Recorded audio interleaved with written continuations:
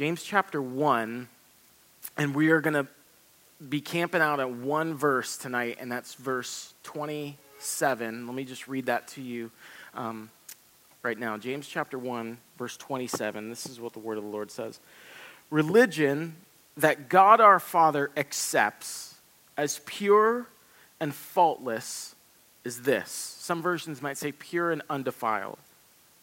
To look after orphans and widows in their distress and to keep oneself from being polluted by the world, or to keep oneself unstained from the world. So the reason that I was out of town for a couple weeks, my friend Ben and I, we went on a trip to Ethiopia. And in this church here at Redemption Gilbert, we have some partners who are in Ethiopia. And we have one partner who works kind of in this place of orphan care and rehabilitation. So kids whose parents have died, usually from HIV/AIDS, but there's just numerous factors that contribute to their death, now become orphans, and a lot of times become kids who live on the street, and oftentimes kids who are abducted and who are trafficked either into labor or into prostitution. And so we have some partners there who work to rescue those kids, to rehabilitate those kids, get them caught up to speed on school, because they are obviously out of school, and then also give them life skill training and really kind of have this whole holistic approach to helping those orphans. So that's one group we have. And then the organization and the leaders that Ben and I went to go meet with, they work in this space of family empowerment, which is essentially orphan prevention. So these families are so impoverished that they really a lot of times have no choice but then to just release their kids. Like, they literally will send their kids out from the village and say, you need to go to Addis Ababa, which is the capital city. You need to go to that city. If you're going to have a future, you need to try to go make it on their own. So kids who are 10, 11, 12, 13 years old are sent out of their villages and have to go. Or, again, their parents get sick and die, and now the kids are orphans. There's no one else who will take them in, and so a lot of times these kids just end up on the street. So we met with this leader. His name is Achilo, and he's one of the most amazing men I've ever met. He's like 42, but just like brilliant guy, Ethiopian guy. Grew up in Ethiopia, got his master's in school in Germany, came back to Ethiopia, and has been working for the past decade on the orphan crisis that's in Ethiopia. And he said there are somewhere between 4.5 and 5 million orphans in the country of Ethiopia. 1 million of those orphans are homeless. They call them street kids. So both parents are dead, kids have no place to live. In our country, just for some kind of reference, there's about 400,000 orphans in the kind of the system that they know about in the U.S. And in Arizona, there's somewhere around 17,000 kids who are orphans. But this leader, Achilo, was incredibly encouraging, challenging, inspiring in so many ways, and just Ben and I just asked him, just talk to us about kind of your vision. Like, why is it that you're doing what you're doing? What is this all about? Just kind of talk to us. And he started these are the kind of things he was saying. He was saying, look, I believe that the local church is the answer to the orphan crisis. He said, God did not design for children to live in orphanages. Orphanages are a man-made institution. God's design for kids is families.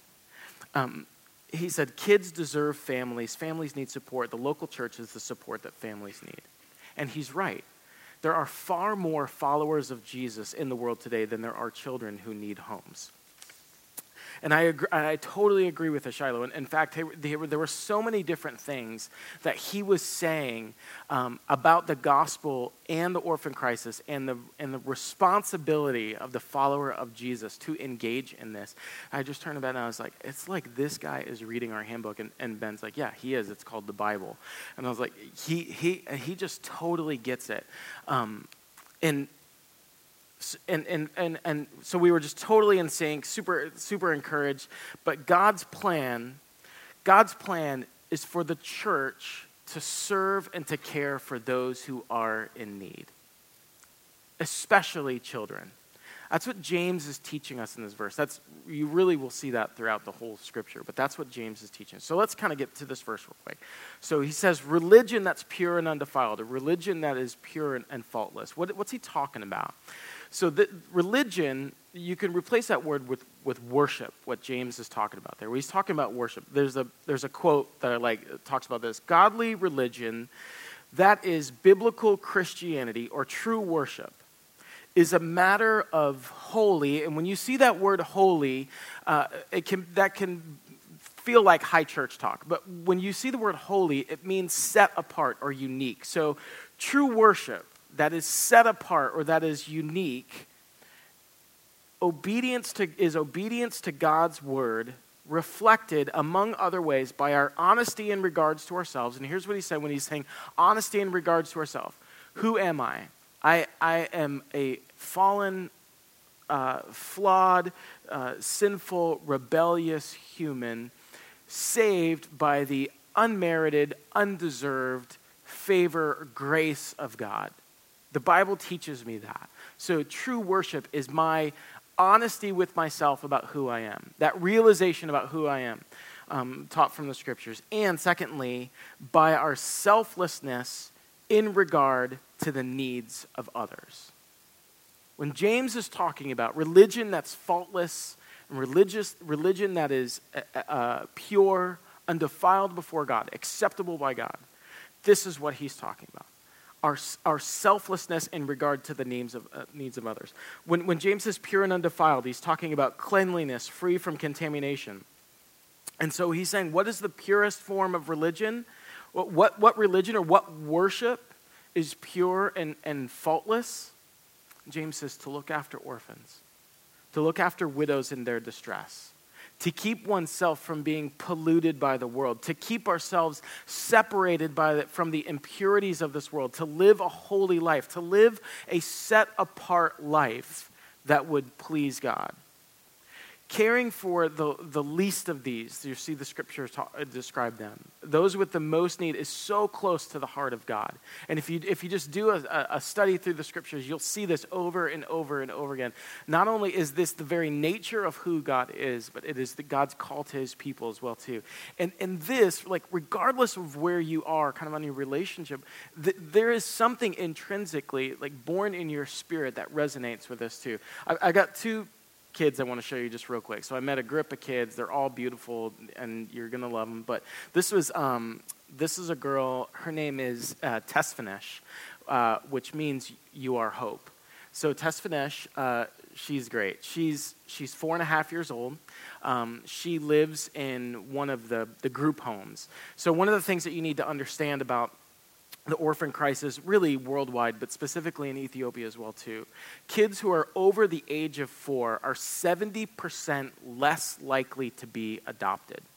And in Ethiopia, the idea that you would adopt a child carries with it a certain stigma and is a relatively foreign concept to them. So most of the adoption that has happened in Ethiopia has been a foreigner who's come in, so somebody from the US or somebody from Europe, who's come in and adopted an Ethiopian child. And that's just been kind of the way that it has been for decades. In 2002, this guy, Shiloh, who we met, he wrote some policy on national adoption. So think Ethiopians adopting Ethiopian children. The government used that in 2002 essentially as a blueprint for what their kind of policy on adoption was going to be.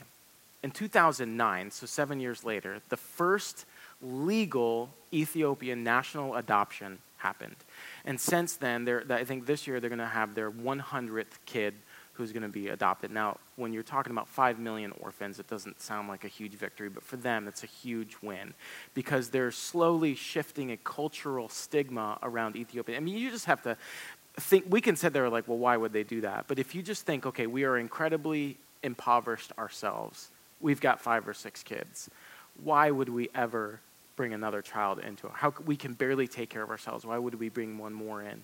Or they would say, well, we don't really know anything about this kid. We're going to bring them in. Who knows what kind of diseases they have? Who knows what kind of trouble they would bring? So that it's just not worth it for us. So they would rather just have them be orphans than to take that burden on themselves. So judge not lest you be judged. But if you kind of see it from their perspective, there is somewhat of an understanding like, okay, I can kind of see how they would get there. But that kind of whole thinking, that paradigm thinking is changing in Achilo. He has these national conferences with pastors from all over Ethiopia. He's training the church in this. They're training communities in this. And it really is amazing what God is doing in and through them. So Tesfanesh, I met her. She lives in one of these group homes. So one of the ways that they provide a family for these kids who are less likely to be adopted is they have a couple of these apartment complexes, and in the apartment complex, there are like 6 or 7 apartments, and in those apartments, there's 8 kids to an apartment. There's a full-time mom that stays with them and a part-time auntie who kind of comes by every day to kind of check on the kids. And so now, these kids who had no family, they now have created family around them in these group homes, and Tesfanesh is one of the kids who was in there, and I thought she was super cute, and we had fun together. So the next is a kid. His name is Tabarak. And Tabarak is a name that means be blessed. That was a name that was given to him by one of the leaders from this organization, because when Tabarak was born, he was actually abandoned and left in a cave in the forest. And some kids found him, and they called the leaders from this organization. They came, they took him. He was crawling with bugs. He was hypothermic. He was about 10 days old when they found him. They took him to the hospital. He was there for a few weeks, got him back to health. And when they they said, okay, what's the boy's name? They gave him that name, Tabarak, which means be blessed. They had no idea who the father is. Their kind of theory on the whole thing is that Tabarak's mom was probably raped, and so when she had the baby, it's not a baby that she wanted to keep, and so she abandoned that child. He now stays in what they call a transition home. So a transition home are kids from infant to 4 years old. Because those kids are kind of in the pipeline to be adopted, and they have 9 full-time staff that kind of work on a rotation, like nurses who take care of these kids who are in these transition homes. So here's why I tell you those stories. One, because they're, to me, incredibly hopeful and encouraging, and we should be praying for kids. Now we know their names. But there's something in you. When you see the faces, when you hear the stories, there's something in you that says, what can I do? You want to help. There's something in you that wants to help. Why is that? Because when you hear the stories, you see the faces, this goes far beyond just numbers.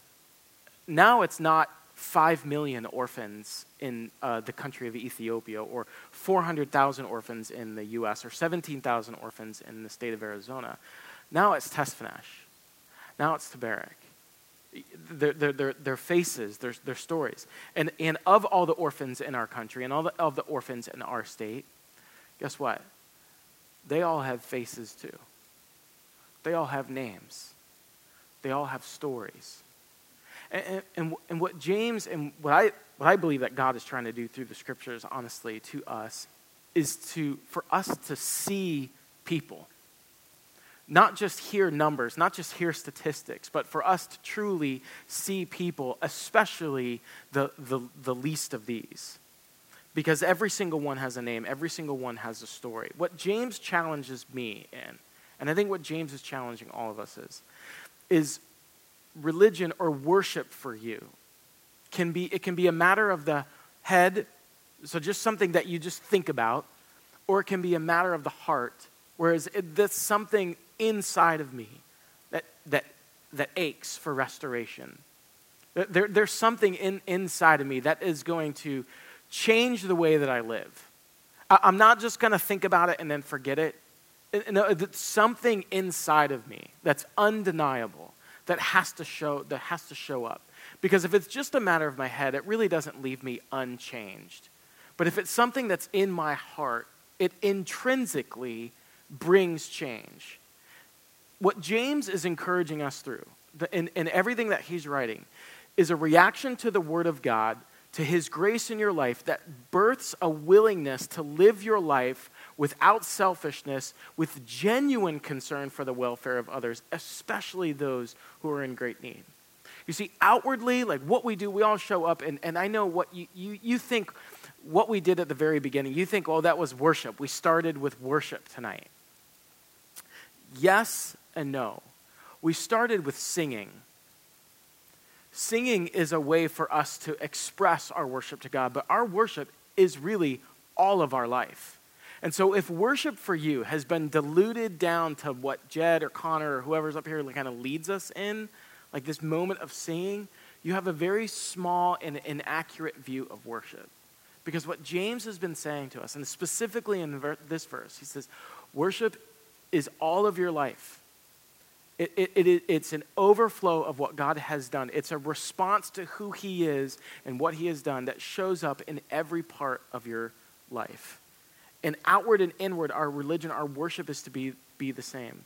It's to be responding to authentic needs with the love of Jesus by the power of the Spirit. If we are going to be Christ-like, if you've been a follower of Jesus, you've heard that we are to be Christ-like, then we should probably look at what Christ is like and what he actually likes.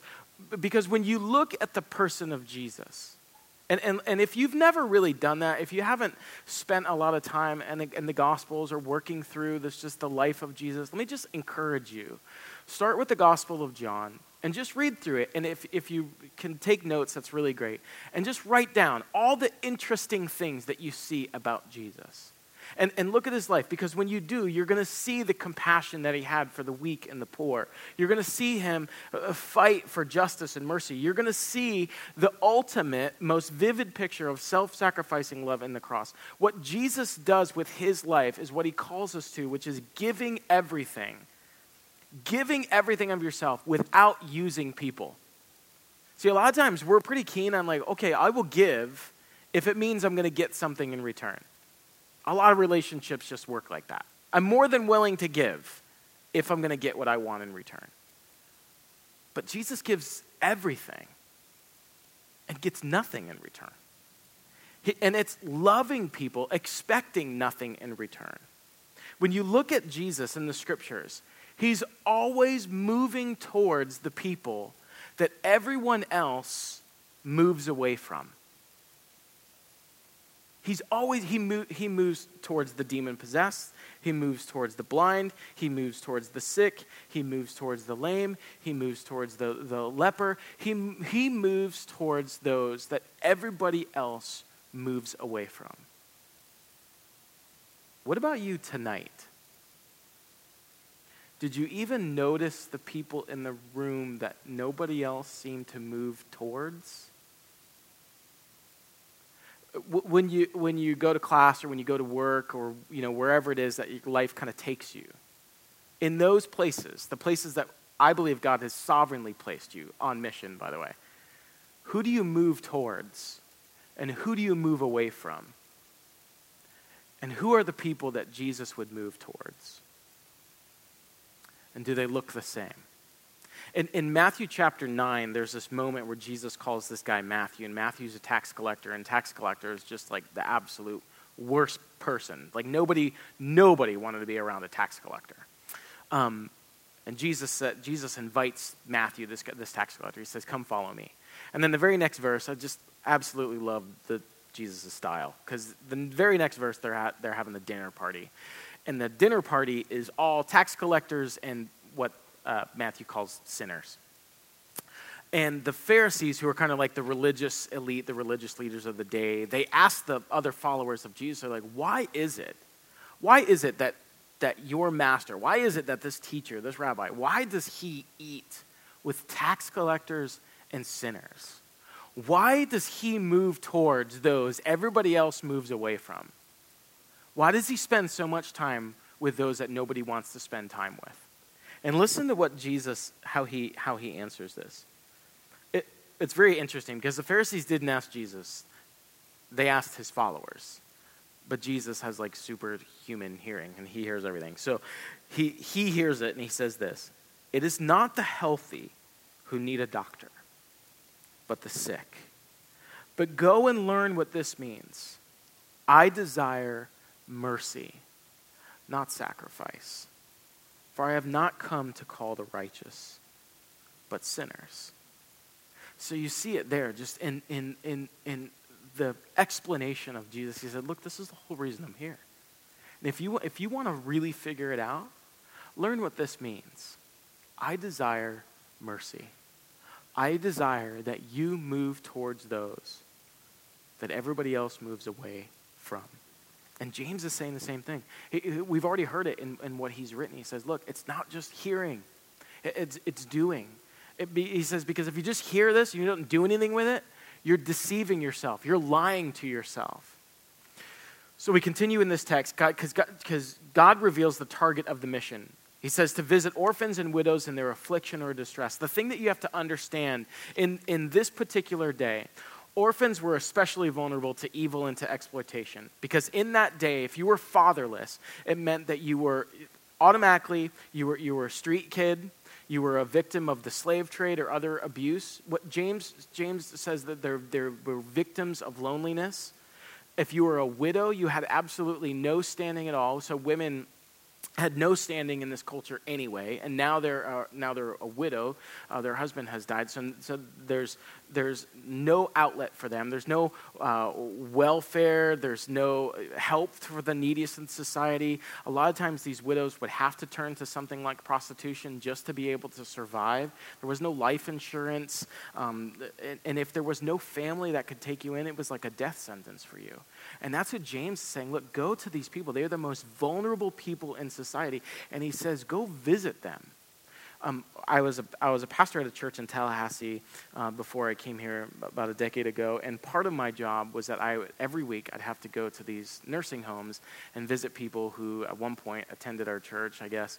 But now they're in the nursing home. And I don't know how many of you often go to nursing homes or have been before, but to me, very sad places. And I was like, I always kind of dreaded it.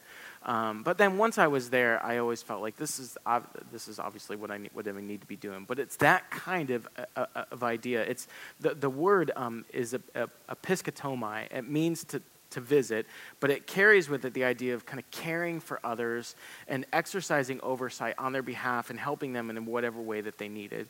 At that church I was at before, there was a guy named Glenn, and Glenn ran a rescue mission that we had for homeless guys in Tallahassee. And Glenn is one of my all-time favorite people on planet Earth, and I learned an absolute ton from him. And older guy, mentor to me, and we would just drive around the city in his pickup truck, literally picking up homeless guys and like driving to the thing. And just this dude was just like ministry like crazy. I mean, he was just so amazing. Glenn's wife had cancer and eventually died of cancer, but he was telling me the story of kind of everything that he would have to do to take care of her, because it was a full-time job. He'd have to clean her, he'd have to hold her, he'd have to feed her, he'd have to give her things to drink, he'd pray for her, he'd encourage her, but he literally like was full-time kind of caregiver to his dying wife. This word that James uses here reminds me of what Glenn had to do with his bride. And it's that type of giving of yourself. It's that type of there's no way that you can repay me for what I'm going to do for you. You're so vulnerable, you have no way that you could contribute to my life in any way. And I am, at extreme cost to myself, going to serve you in whatever way that I can. It's the same idea of when God would come and minister to his people, when you see that throughout the scripture. James says, go and visit the orphan and the widow in their affliction. When he says in their affliction, he's talking about go and visit those who are under tremendous pressure. Go and visit those who are facing absolute crisis. And if you look at the major kind of issues in our society, in our culture today, who is it in our society, in our culture, who pays the highest price for these things that are broken in our society? So let's just take these issues. You got broken families, fatherlessness, divorce, poverty, substance abuse, incarceration, homelessness, domestic abuse, gang violence, racism, human trafficking. Who pays the highest price for all those things, and the many other broken things in our society? Children. Kids pay the highest price for the broken things in our society. The ones who didn't cause these problems and the ones who do not have the ability to solve these problems, those are the ones who suffer the most. The ones who are the most vulnerable, the ones who can least afford to suffer the consequences, are the ones who pay the highest price for these breakdowns in our society. I think that's why God in Psalm 82, listen to what he says in Psalm 82. This is a call to us. Defend the weak and the fatherless. Uphold the cause of the poor and the oppressed. Rescue the weak and the needy. Deliver them from the hand of the wicked. So according to Psalm 82, what are we supposed to do? Defend the weak and the fatherless. Uphold the cause of the poor and the oppressed. Rescue the weak and the needy. God cares about these children more than we can imagine. He's willing, and he is calling us to care about them as well. Psalm 68 tells us who God is. So listen to this. Psalm 68, verse 5 and 6. God is a father to the fatherless. A defender of widows is God in his holy dwelling. And I love this, verse 6. Let's look at what God does. God sets the lonely in families. He leads out the prisoners with singing, but the rebellious live in a sun-scorched land. He is a father to the fatherless. He is a defender of the widows. He sets the lonely in families. That's what God does. And we can't just look at this and be disconnected from it, because we really do see throughout the whole scripture that the treatment of the poor, the treatment of the most vulnerable in our society is directly related to the health of the Christian church. In the book of Amos, Amos chapter 5, I'm going to read from a paraphrase because I like the language better, but if you're a stickler on it, you can just read it out of your version. But listen to what God says in Amos chapter 5. He says, I can't stand your religious meetings. I'm fed up with your conferences and conventions. I want nothing to do with your religion projects, your pretentious slogans and goals. I'm sick of your fundraising schemes, your public relations and image making. I've had all I can take of your noisy ego music. When was the last time you sang to me? He says, do you know what I want? I want justice, oceans of it. I want fairness, rivers of it. That's what I want. That's all that I want.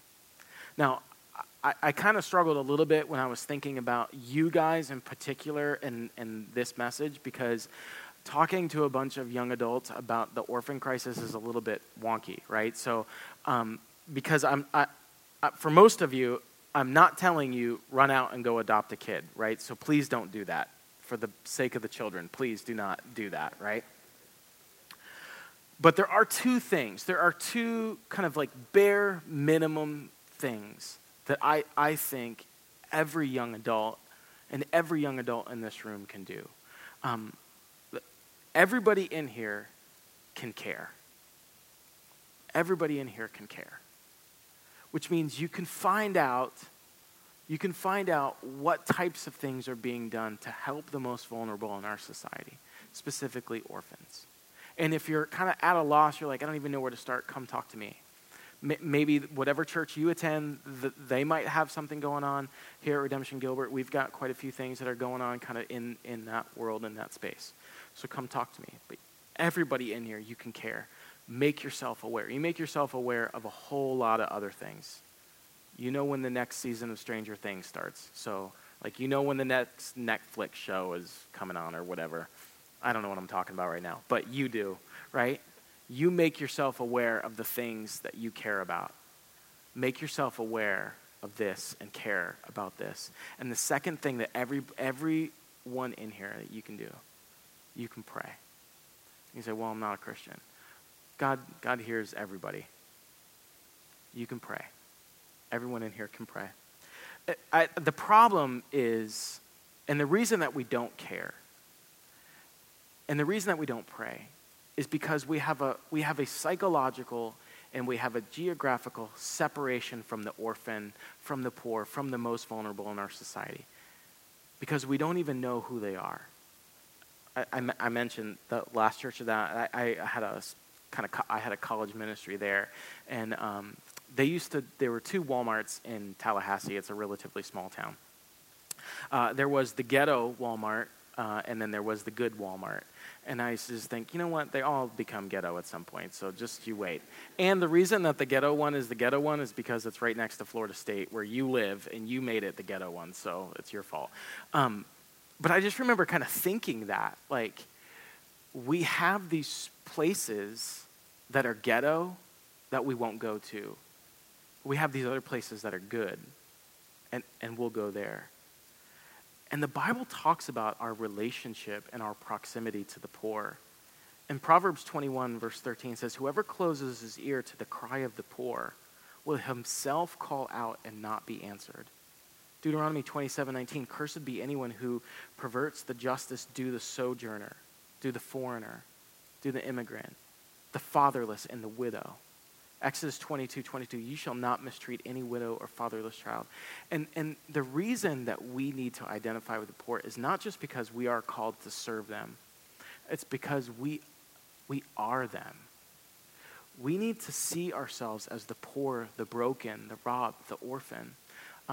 There's a movie, this movie came out like ages ago. It's called August Rush, but it's about this kid who is an orphan. His name's Evan, and Evan's kind of like this musical prodigy, like freak kid.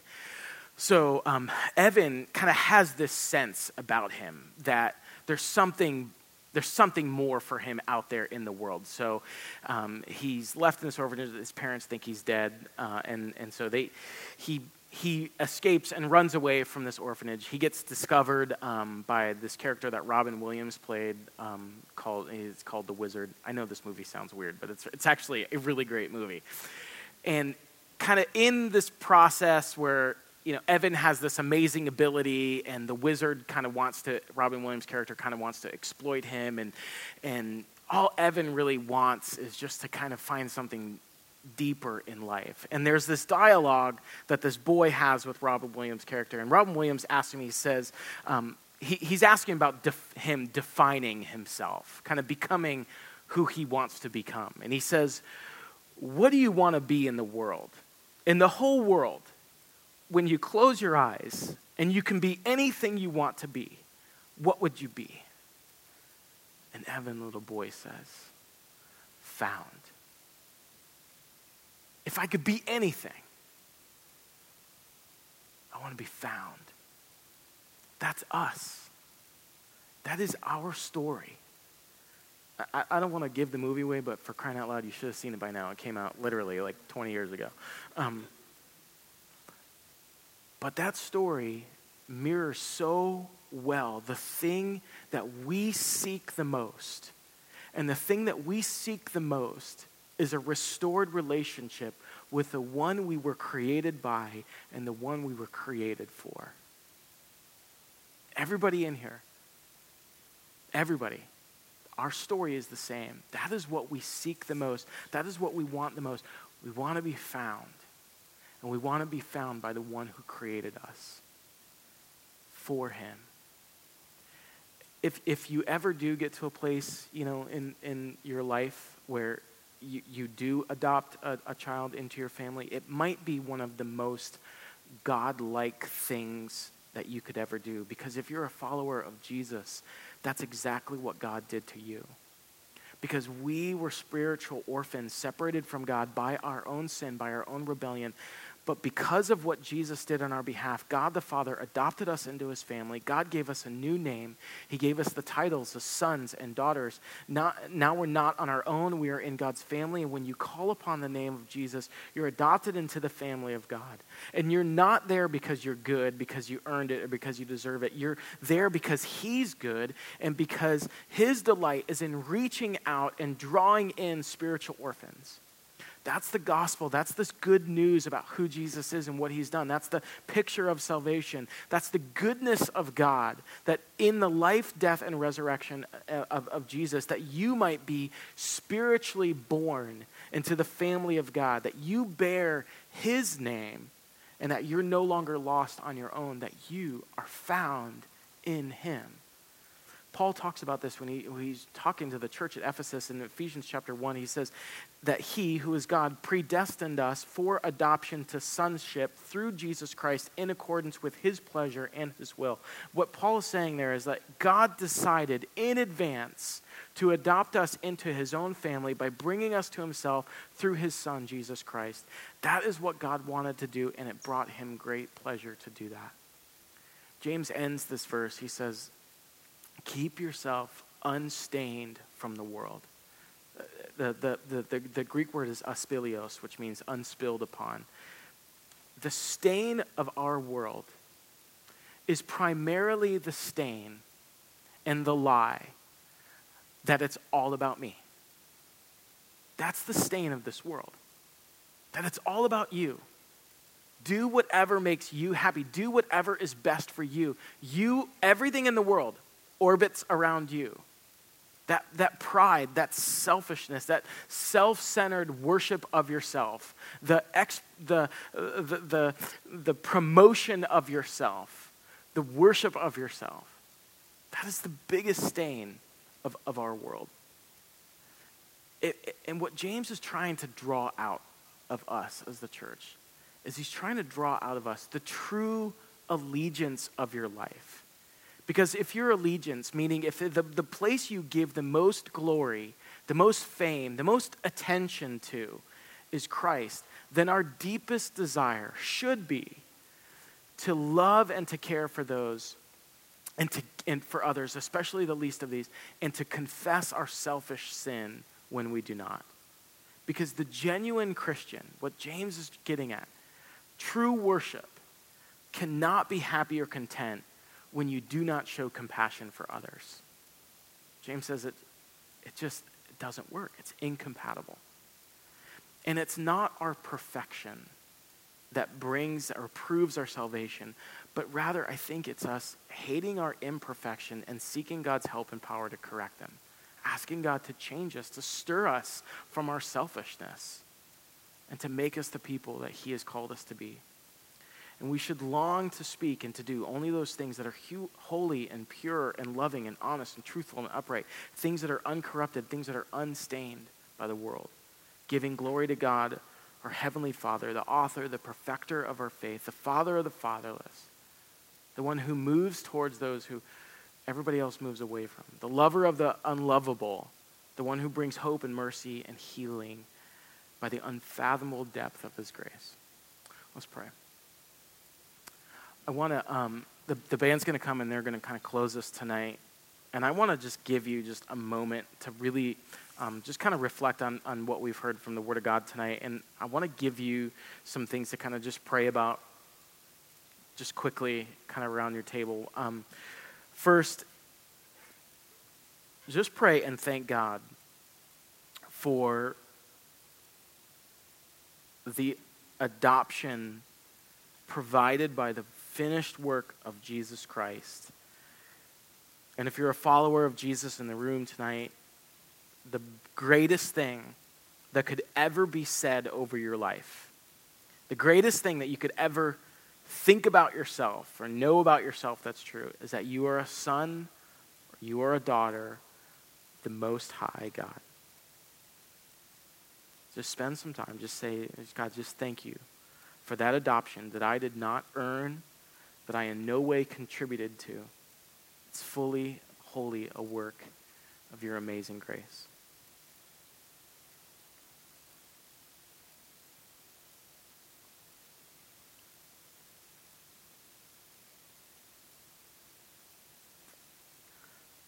As you think about that just amazing reality and you thank God just for that, I want you to pray now also that God would work in you by the power of his Spirit, a life that is set apart, a life that is holy, that you would keep yourself unstained from the world. And some of you that's tough because that's going to mean the end of certain relationships. It's going to mean the breaking of patterns of behaviors or attitudes that you've had for a long time. Just confess that. Bring that to God. Ask God to bring that change and bring that transformation.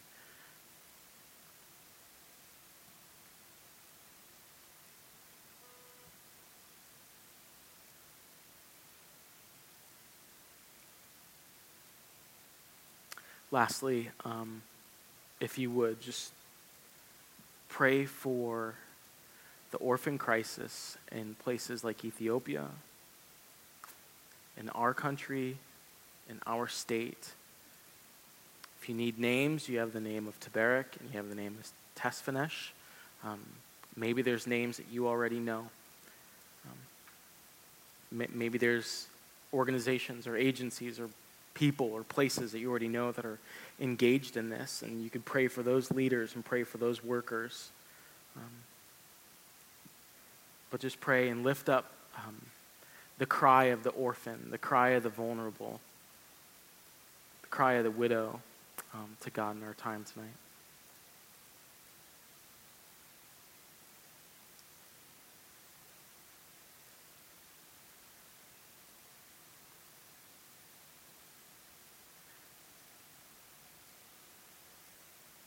God, we love you, and God, we just thank you for this encouragement, and in many ways this challenge from what James has written to the church. And God, we thank you for the adoption that we have because of the finished work of your Son, Jesus Christ, the amazing grace that you have lavished on us in such extravagant ways. God, I pray that we would live out of that identity first. That out of that identity would come our security, would come our worship and our love for you, and our love for others, specifically the least of these. God, I pray that we would be a people who live a life that is unstained by the corruption of this world, God, specifically the stain of selfishness, self-centeredness, pride, God, that everything's about me and that everything's about my advantage and my own pleasure and my own desires. And God, I just pray that you would just rid us of that, and God, that you just break that. And God, lastly, we pray for those, God, who are without a forever family. God, in our own state, in our country, God, globally, worldwide. And God, I know you care for the orphan, and God, you hear their cry, God, more than we ever could, God, more than we ever will. And God, we know we can't do everything, but God, we can do something.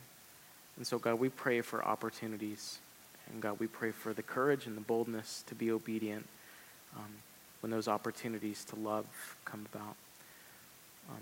God, we lift our voices now as an expression of our thanks and adoration for you. Jesus, we love you. It's in your name we pray.